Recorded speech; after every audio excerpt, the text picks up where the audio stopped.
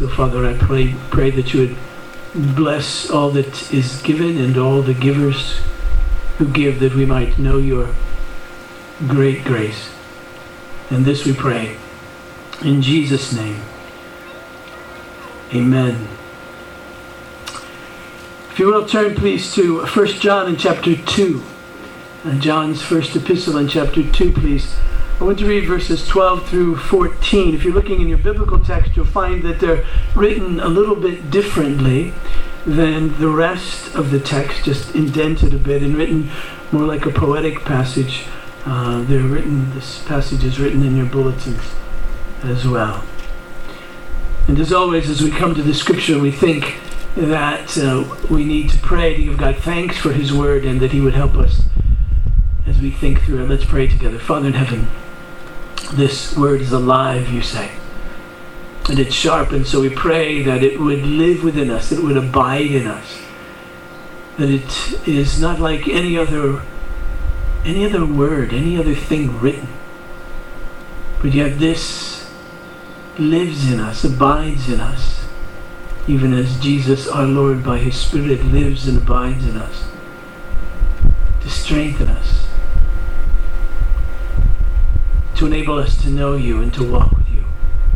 So please, I pray that it would have that purpose met in us this morning as we hear it, as we think about it. In Jesus' name, amen. 1 John chapter 2 and verse 12, this is the word of the Lord. I'm writing to you, little children, because your sins are forgiven for his name's sake. I'm writing to you, fathers, because you know him who is from the beginning. I'm writing to you, young men, because you've overcome the evil one. I write to you, children, because you know the Father. I write to you, fathers, because you know him who is from the beginning. I write to you, young men, because you're strong, and the word of God abides in you, and you have overcome the evil one. And then together we say, the grass withers, and the flower falls, the word of the Lord remains forever. Now, I mentioned before we read that this is written down, it's just the actual printing of it in our biblical text, a bit differently than the rest of this letter. And it's to show that it's somehow different, that John is interrupting himself, if you will. This is a bit of a tangent for him, and he's laying out something almost in poetic verse. We kind of see it as he addresses various ones within the congregation, children and young men and fathers, and the repetition of it. And we know that in the scripture, as we find things repeated, that often it's repeated to bring emphasis to it. John didn't have a particular function in his computer that allowed him to simply write something and then bold it or put it in italics. But the way that it was put in bold, if you will, was to repeat again and again. And so we see this repetition, and it's easy in a sense for us to remember because it comes to us in this kind of verse. Now, one of the questions that I ask always when I come to a passage is, why is the biblical author saying this right here, right now? In other words, why does he plug this in here? Why didn't he begin with it? Why didn't he end with it? Why didn't he just leave it out altogether? Well, he must have a purpose for putting it right where it is. Because we know that this word isn't just John's word. We know that this word is God's word. That is to say, that everything in the Bible is, how does the scripture itself put it, is God-breathed.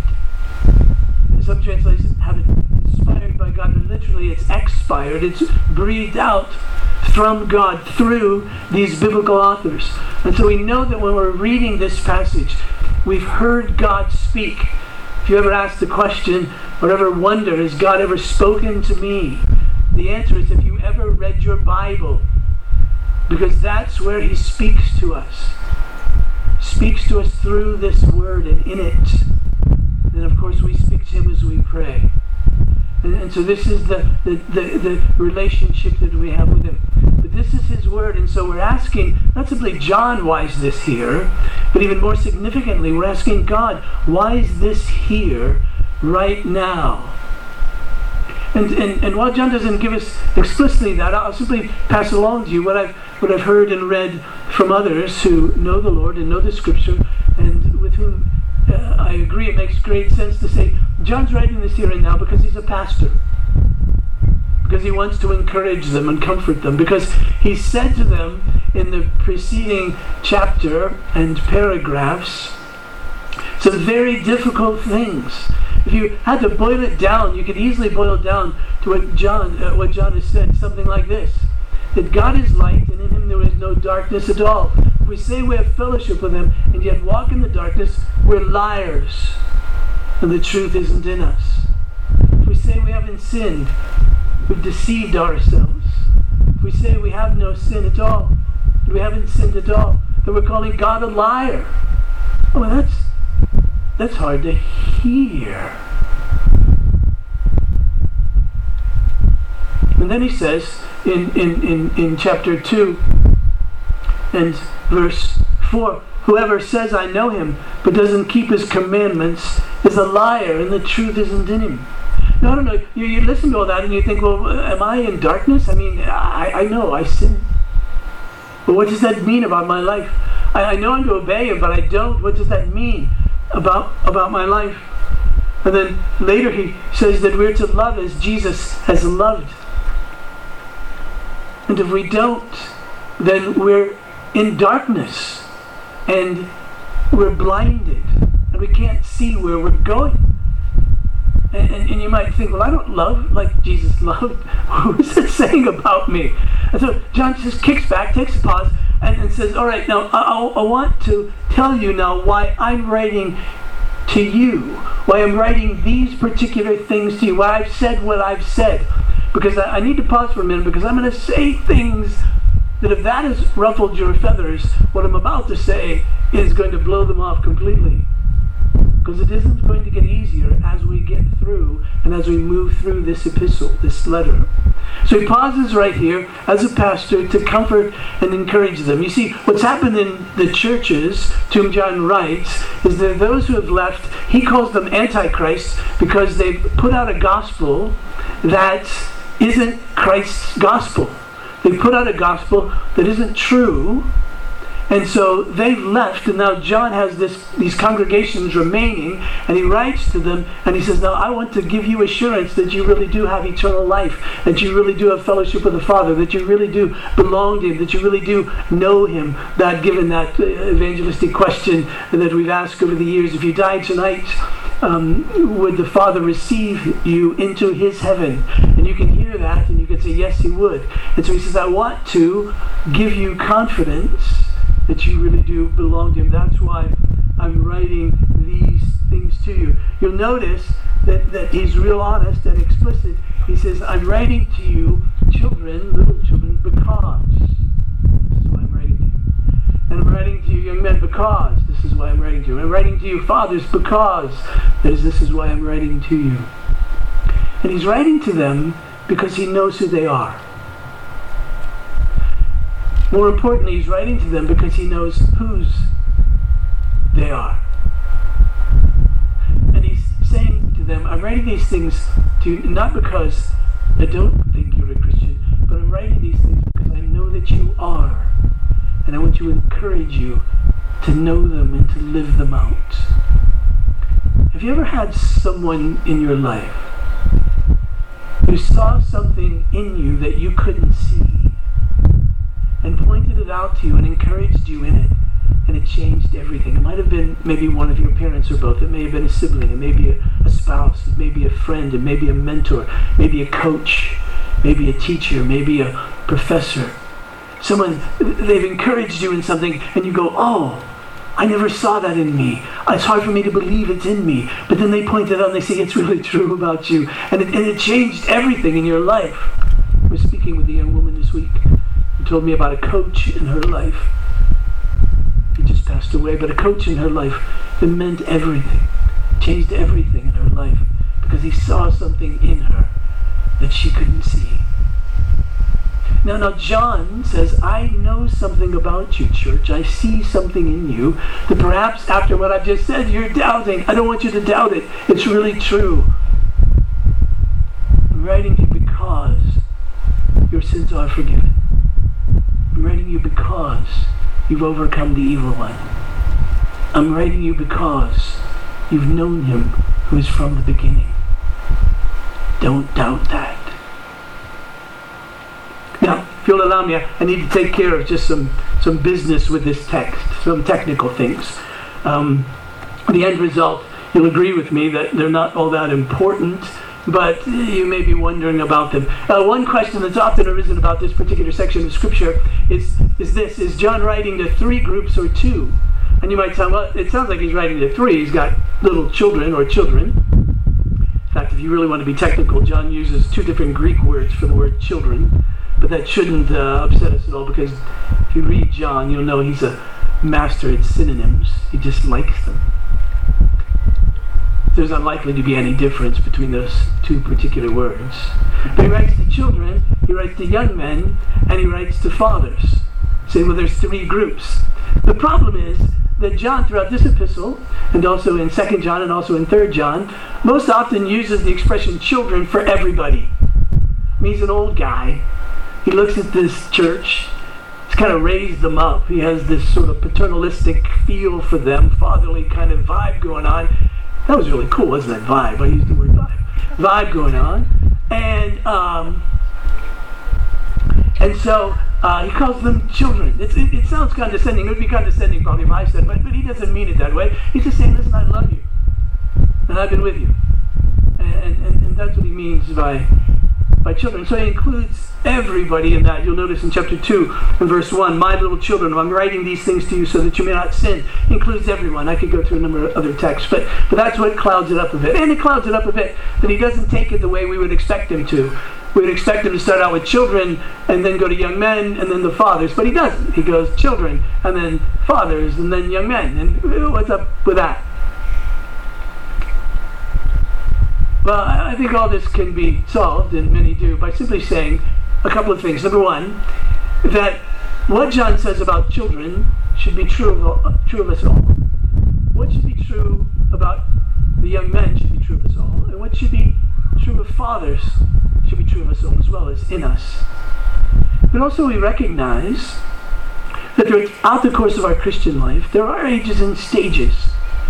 There are ways that God deals with us, perhaps at particular times, given circumstances perhaps, given how long we've walked with Him, things He's teaching and training us in the midst of this, that sometimes we're likely to be children, sometimes young, sometimes old, sometimes children, sometimes in the midst of the fight, sometimes looking back upon the fight. And you may say, well, why young men and fathers, not young women and mothers? Well, we don't know, other than to say that in John's day, these masculine names, pronouns were used for everybody. So we should take it, I suppose, like that. So let's look at these as things which are true of all of us, but maybe especially true at particular times in our Christian life. Children, he begins. Verse 12, I'm writing to you little children because your sins are forgiven for his name's sake. And then in verse 13, I write to you children because you know the Father. Now, as he writes to these children, he wants very much to know that their sins are forgiven. He says that's true for all of us. Most particularly, if you're young in the faith, you need to get that. You need to know that. You need to know that your sins are forgiven. But remember, he says this for the sake of his name. That's why your sins are forgiven. No, not for the sake of your name, but for the sake of Christ's name. That is, your sins are forgiven because of Christ, not because of you. Don't look to yourself, but look to Christ, you see. I mean, he's our advocate, he says in the opening verses of chapter 2. He stands for us before the Father, meaning that when the Father sees Christ, he sees us in him. We're united to him, so that everything that he gained by his life and death is now ours. We're united to him. He's the propitiation for our sins. I hope that you've allowed that word to live in your life, that word propitiation. He's the one who paid the price. He's the one who satisfied the wrath of God. We talk about the image of the wrath of God in the Old Testament, as we did a few weeks ago, then we realize that it's often called a cup of wrath. Jesus drank it all. There's not a drop left there in it, which means that there is no case in heaven against us. It's all been taken. It's all been satisfied. Now you say, well, why do I need to hear this again? Why isn't it just for the young ones? Well, why does John think we're all children at this extent? We all need to hear this. And the answer is because in our lives, this salvation, a free grace of sins forgiven on the basis of another, sounds too good to be true. And I know that because every time I preached this, it happened again when I preached chapter 2 of Christ being our propitiation. I get more notes from you than any other topic upon which I preach.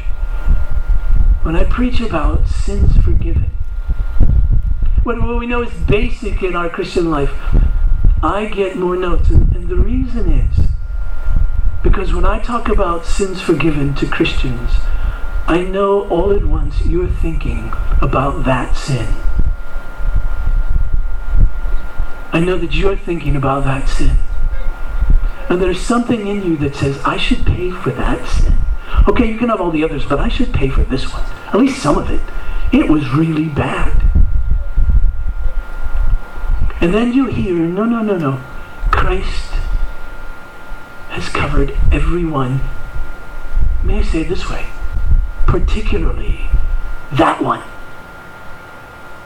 And if you say that's hard for me to believe, I have to say that you have another sin to confess. It's your sin of pride. To think that you could sin in such a way that the blood of Christ couldn't cover it. That you're that good a sinner. He's that good a Savior. He can take your biggest hit. Can I once again tell you my favorite forgiveness story? I think I've shared this 5 times in 30 years, so that's only once every 6 years on average. So I'll keep it for another 5. But I remember first hearing this story, and to be honest with you, I actually doubt that it's true, but it makes the point. The story goes like this. It's a little boy in South America. He's 10 years old. He comes to his mom and he says, Mom, I was praying and I had a visitation from Jesus. It's very serious. So his mom takes it seriously, but she scratches her head a bit. So she goes in that country to the local priest and she says, my son says he's received a visitation from Jesus. Could you help me to determine whether that's true or not? So the priest says, sure, I'll come and see him. So he does. He goes to see the little boy. They chat a bit. Finally, the priest brings up the situation and says, your mom says you had a visitation from Jesus, that he showed up. And the boy said, yes. They chat a bit about the conversation the boy had with Jesus. And finally, the priest says, well, could you do me a favor? And the little boy says, sure. What is it? And the priest says, well, the next time Jesus comes to visit you, will you ask him what I confessed in my last confession? Because the priest knew that he was the only one who knew that. The little boy said, sure. The priest goes away. Sometime later, the little boy comes to his mom and says, hey, he came again. I saw Jesus. She went and got the priest. The priest came. The priest sits down with the little boy and they chat. After a while, he says, do you remember what I asked you to ask Jesus? The little boy said, yes. He said, did you ask him? He said, yes. I asked him what sin you confessed in your last confession. And the priest said, what did Jesus say? And the little boy said, well, Jesus said he couldn't remember. That's it, you see. You know the big one? The big one you've confessed maybe over and over again. After the first time, he kept saying, what in the world is he talking about? Well, what's he talking about? You You see, he takes our sins and he throws them as far as the east is from the west. Contemplate that. He puts them in the sea, the bottomless pit, the sea of forgetfulness. Contemplate that. When you say it sounds too good to be true, you're only half right. It does sound really good, doesn't it? It is true. It is true. Believe it, you see. Believe it. And so he says to the church, I'm writing you because you know this. I'm not writing to you so that you can be good enough to earn it. I'm writing you because it's already true. And so I can tell you these things. I can tell you how to live. I can tell you what to believe because I know you will, because your sins have been forgiven. You see, there's a danger in us even still for us to think that we're forgiven on the basis of our repentance, the sincerity of our repentance. But you know, we can never repent good enough. We can never confess good enough. That was the problem with our dear brother Martin Luther. He would lay on the floor for hours upon hours and confess his sins. And those above him would come to him and say, Martin, why do you keep confessing your sins like this? And he said, well, there's so many, and I'm not sure I'm getting it right. I'm not sure I'm sincere enough. And they would say, well, you can't ever be sincere enough. Don't trust in your sincerity. Trust in the work of Christ, you see. That's why our old Puritan friends used to say, we need to repent of our repentance. Even our repentance isn't pure enough, you see.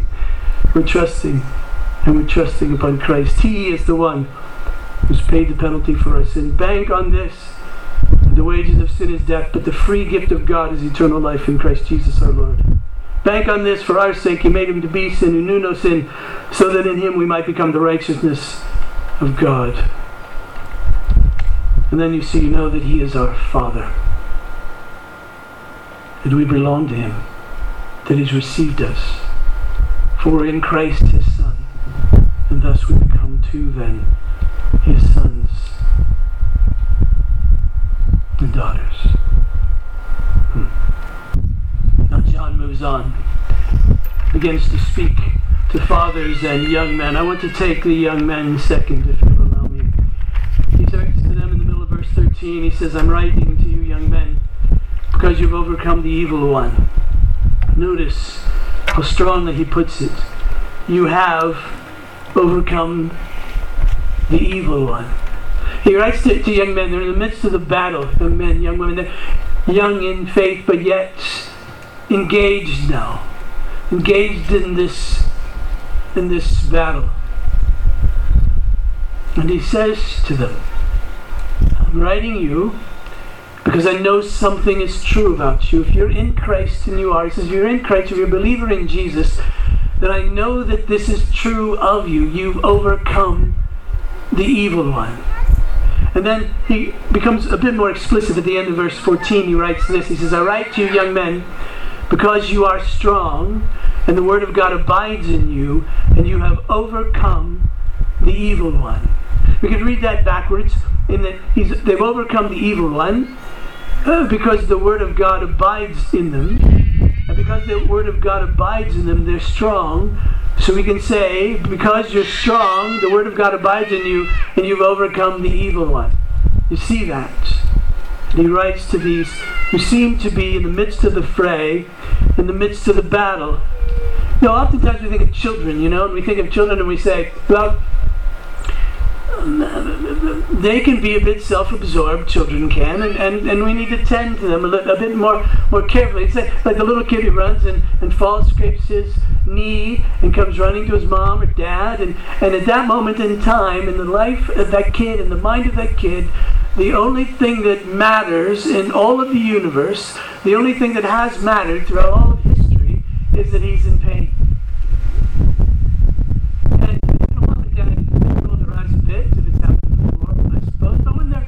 Little, what do? You pick them up and you cuddle them and you deal with it.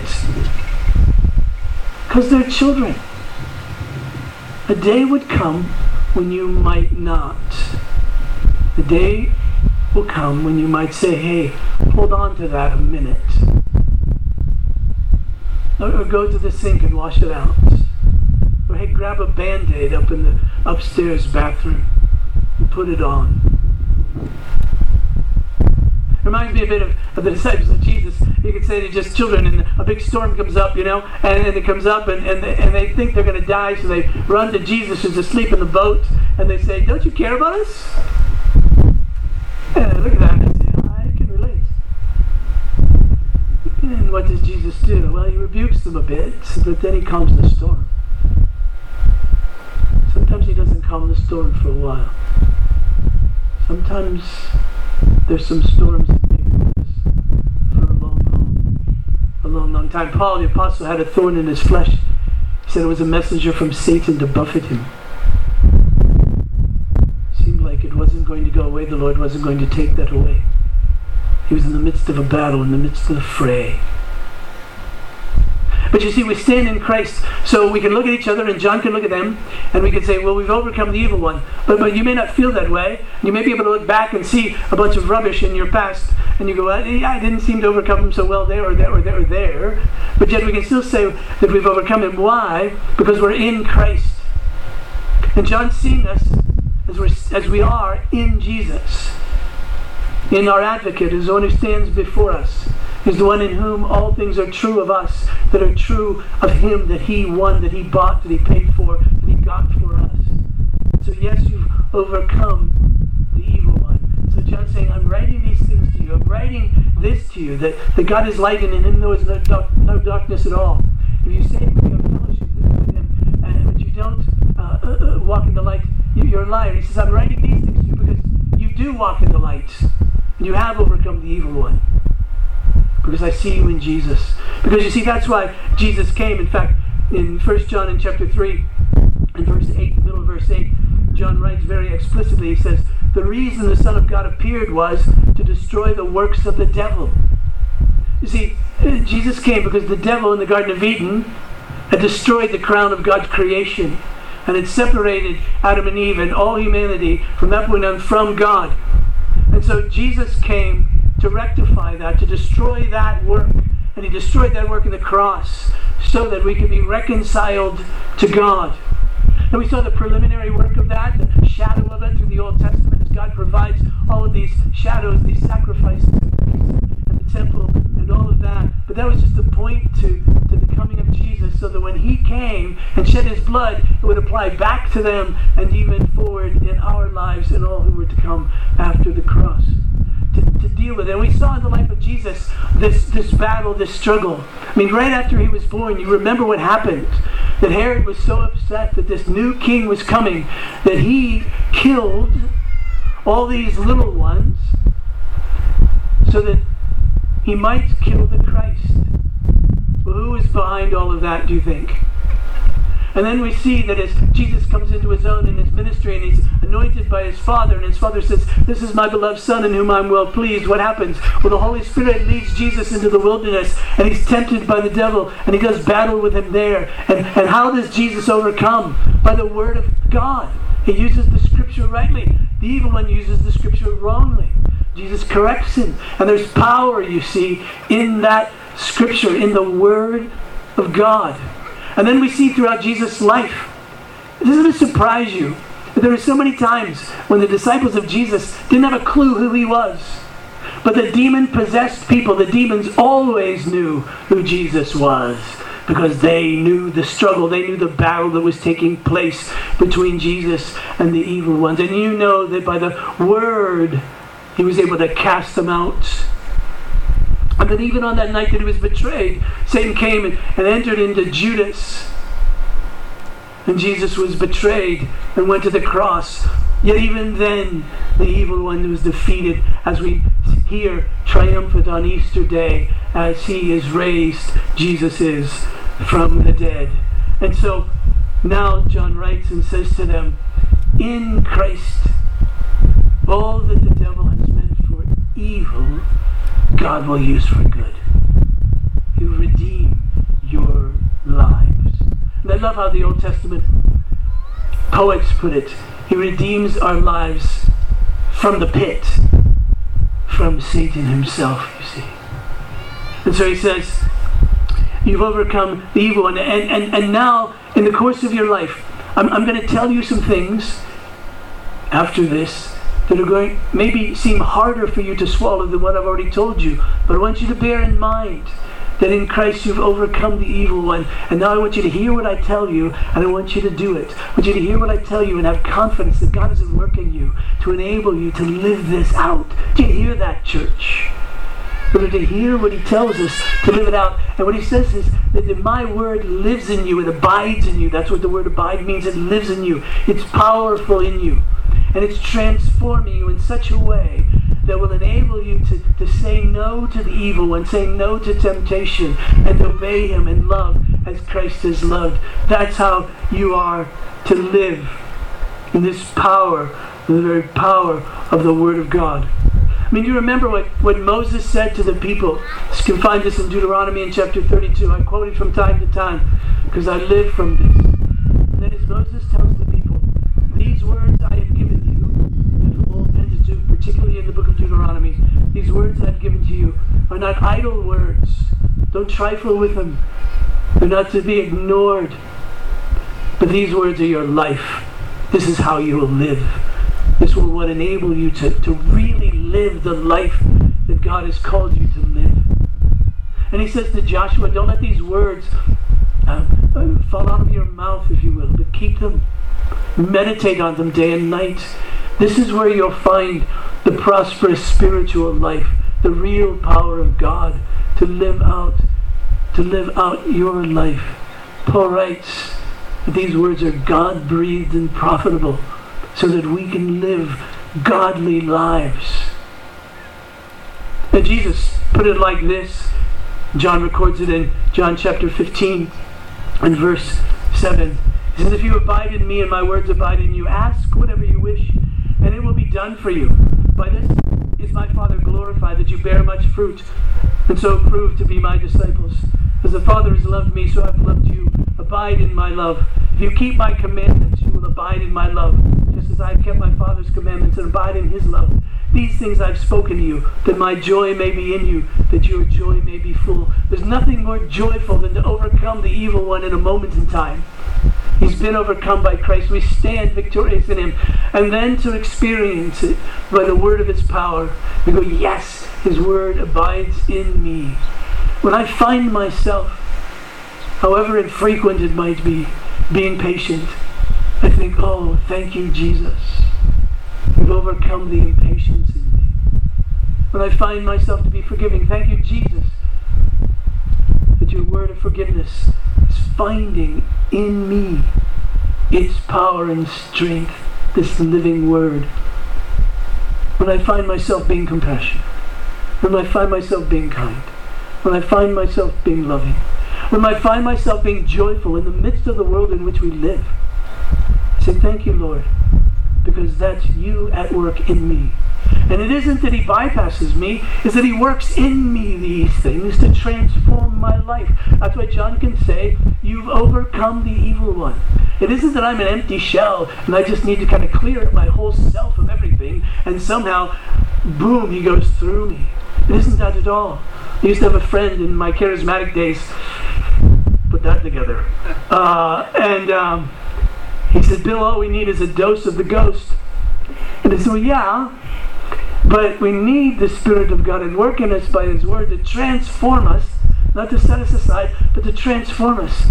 So we see this, we say, is it Christ or is it me? And the answer is yes. It's Christ in me who is the hope of glory, you see. It's Jesus at work in us. And you may say, I don't feel that kind of strength. Well, no, most likely you feel weak. But Paul said this. He says, God's power is perfected in my weakness. James, quoting the Proverbs, says that God gives grace to the humble and resists the proud. What's he mean? He means the proud one is the one who says, I can. The humble one is the one who says, I can't. God resists the one who says, I can, and gives grace to the one who says, I can't. That's where the power comes. And thus, when the evil one feels strong in whatever way, whether it's a temptation or whether it's another person who's difficult or a circumstance, whatever it is, and we feel weak, we feel as if we're going to submit to this sin, and then we must remember and seek the Lord and say, help me, give me strength, provide your word in me that enables me to overcome, you see, the evil one. And then finally, he addresses the fathers. And he says, I write to you, fathers, because you know him who is from the beginning. Now, when you get the sense he's writing to fathers, you get perhaps the mature ones, at least the old ones, in the congregation. And he says, there's something true of you. Certainly you know sins forgiven for Christ's sake. Certainly know that you've overcome the evil one. And you know all of that because you know him who is from the beginning. When John uses that expression, he's talking about Jesus. But when he says you've known him who is from the beginning, he says, yes, you know Jesus, but you know also the Father because Jesus came to reveal the Father, and you know the Spirit because he sent him into you. So you know God. You reach a place in life, if you refer to his Father, that you really know him. You know sins forgiven. You've lived this out. And you have a sense of thankfulness, if you will. Because you realize that you have been forgiven for Christ's sake. You can look back in your life and you see all those times when you tried to repent enough and it didn't work, and you tried to be good enough and it didn't work, and you look back at all of that and you realize, no, it truly is. I rest in the fact that I'm forgiven for the sake of Christ, for he is my only hope. And I go back and I think of that sin.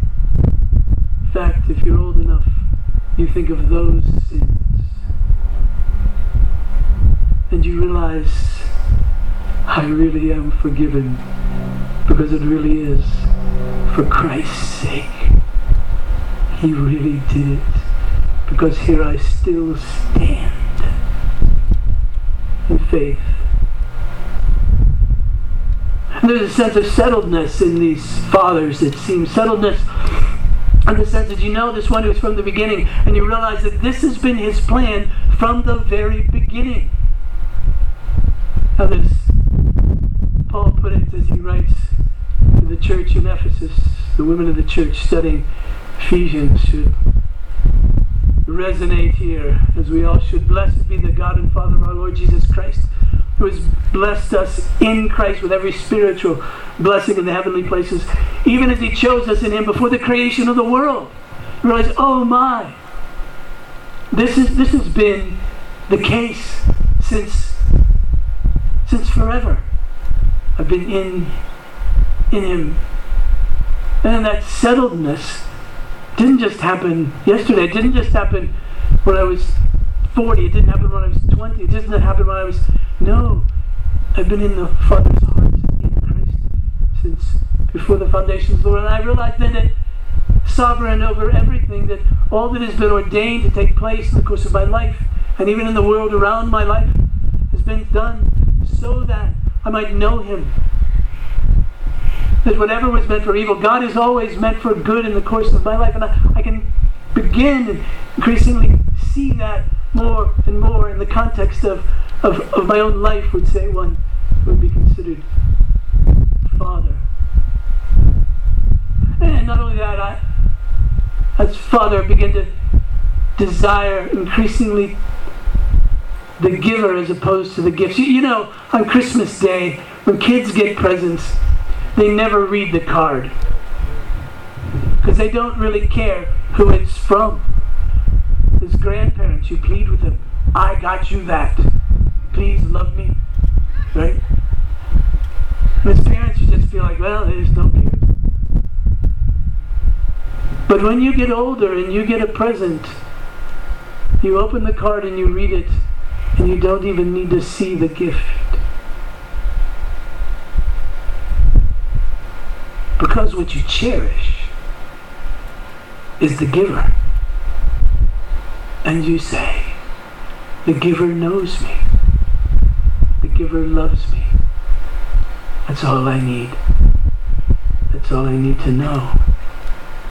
You get a sense that the fathers get all of this. And I read this passage, this benediction from 1 Thessalonians in chapter 5, verse 23. Reads, now may the God of peace himself sanctify you completely, and may your whole spirit and soul and body be kept blameless at the coming of our Lord Jesus.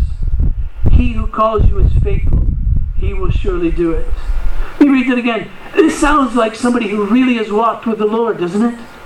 He says, here's my prayer for you, my hope for you. That the God of peace, this God who's made peace, I know that He's made peace because He's made peace through the blood of the cross. He's made peace through Jesus. Because for Christ's sake, I'm forgiven, thus restored, thus reconciled to God. And He says, now may the God of peace Himself sanctify you completely. That is, make you holy. Enable you to overcome the evil one as you have in Christ and now in your life. May He sanctify you completely, and may your whole spirit and soul and body be kept blameless at the coming of our Lord Jesus. That's what I hope. You get the sense that He's echoing this other sentence in Scripture where Paul writes, I'm sure of this, that He who began a good work in you will bring it to completion in the day of Christ. He began it in you when you were just a child in the faith. And you just knew your sins were forgiven, and that was great. And He was your Father.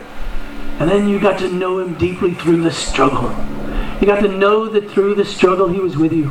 And know that through the struggle He would enable you, and that His word was powerful. And you began to know Him more deeply. And then even now, as a father, you realize, yes, the giver of the gift is God.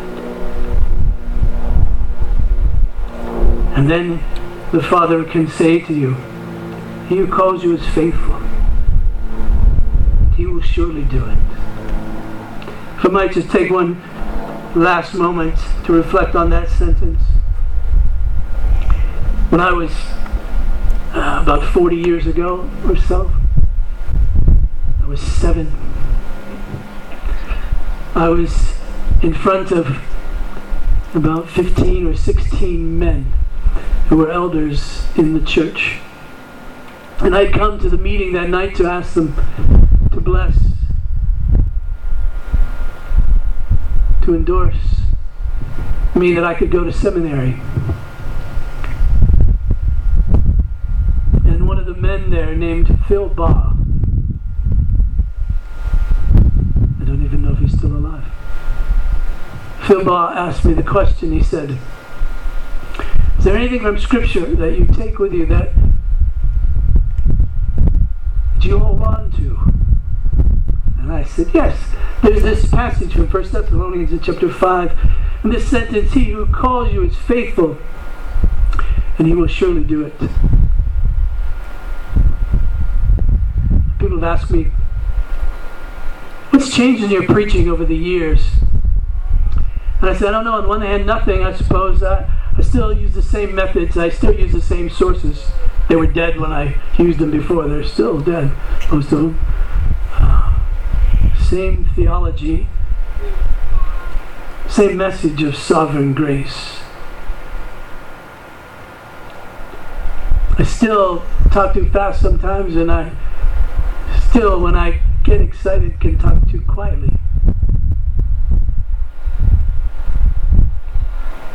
If there's anything that's changed, it's not what I've said. I just know it better. It's really true. I believed it was true then, but now, He who calls you is faithful. He'll do it. Know that your sins are forgiven. Know that you've overcome the evil one. And know that you know Him as one who was from the beginning. Jesus. Let's pray. Father, please, none of us has any power in and of ourselves for these words to come alive. So I pray that they would come alive in each of us, just at the place where we're living right now. But that you won't stop there, but they'll continue to resonate and continue to work and continue to live in us. Enabling us one day to be able to look back and say, this very one who has called us is faithful, and He will bring it to pass. In Jesus' name, amen. Please stand for the benediction. And receive this now as God's benediction. Now to Him who is able to keep you from falling and present you blameless before His glorious presence, and that with great joy, His joy and ours. To be glory in Christ Jesus and in His church now and forevermore. And together let us sing. Praise God from whom all blessings flow. Praise Him, all creatures here below.